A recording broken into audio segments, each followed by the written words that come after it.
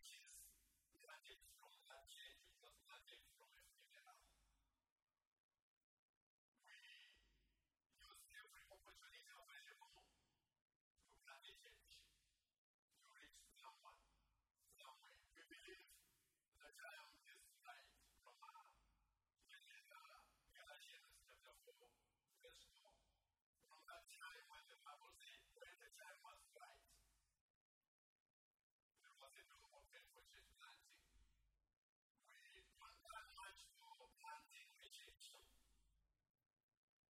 It just happens. Because we're on a mission to rescue someone somewhere. You can plan for that. You must always be ready to do that. We have our children, like, because you know, Zimbabwe, we have some economical and political issues.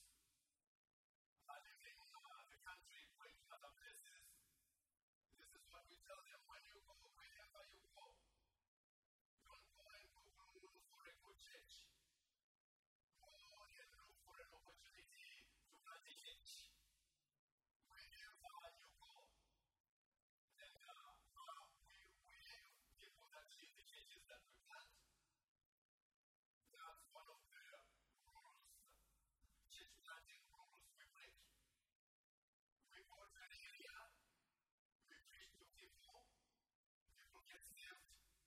From the people that are saved, we identify the other person who meet with the people the next Sunday, and start something. And those are the people we bring to our training school. From that area, from the conference, we have seen people coming from being conference with other conference, growing together, leaders growing together with the churches. Our training never ends. It just begins. We have them come for trainings, 3 weeks, we have 3 months, then go back. Then it goes on and on. Whoever receives the gospel, that's your first sermon to the people you know in your area. You receive Christ. The next thing is to share with other people what got you saved. And we've seen God working from Zimbabwe, where we've planted many churches. Most people sometimes that we're not in the book of numbers, but in the book of Acts. So we've planted many churches in Zimbabwe. But I'm going to see how many. And God has opened for us doors into other nations. We are in Mozambique. We are in Malawi. We are in Zambia. Recently, Nicholas died under a lot of fire in Namibia. Those are some of the nations that God is opening doors for us to walk into. Our strategy is not to go into an area and preach until every sinner in that city is saved, but is to start the fire and get it going. We started a fire in Mozambique. Recently with blessing is burning even now as we've moved on. There are churches that are being planted there, and we see God's hand in what He is doing. In all these nations that God has opened doors for us, we just go start fires and move on. Start fires and move on. And right now, I'm so excited and encouraged. As I was preaching yesterday here, read the day before.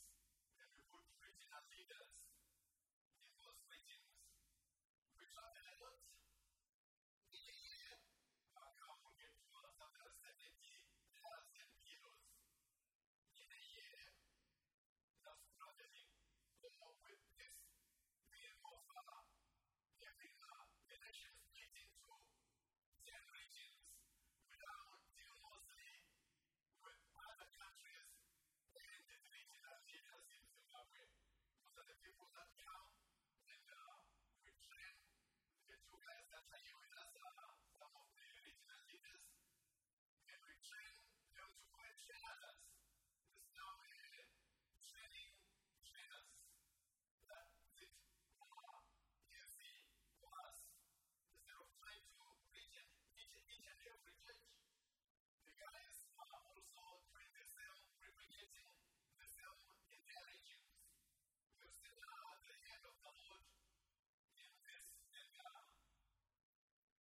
we've been asked to slow down. The good counsel, we appreciate it, but I think we'll judge. We feel like planting yet another church. Yes, yet another church somewhere, and another church. What we need the most in this endeavor is the people who will come behind and ground into some detailed integrations of the work equipped and see those churches established.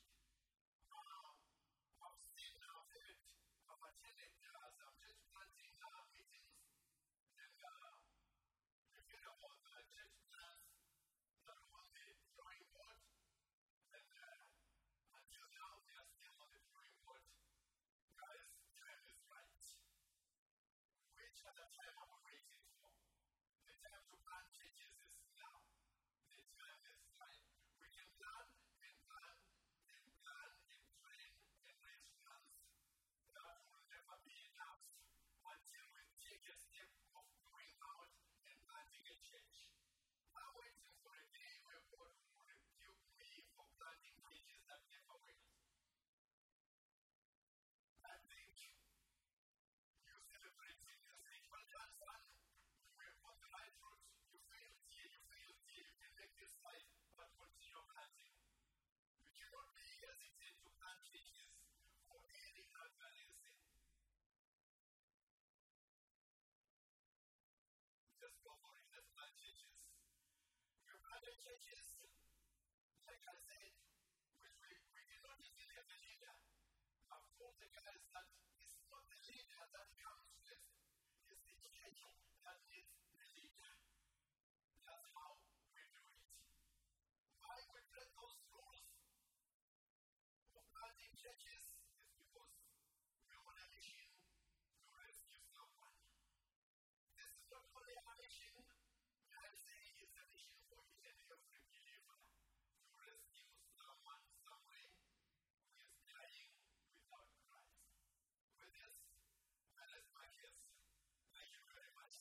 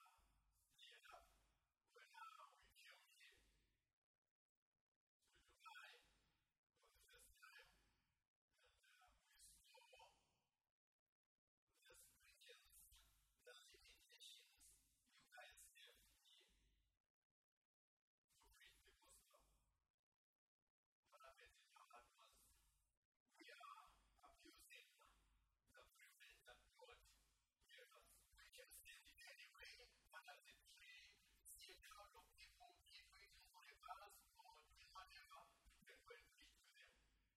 Why are we not utilizing it? That changed everything in my life. When we went back, we ended up with 10 plants. Right, Russ? Yeah. Is it everything I had to I know that was going to be the answer. It's amazing how when we traveled, I was able to break mindsets of us.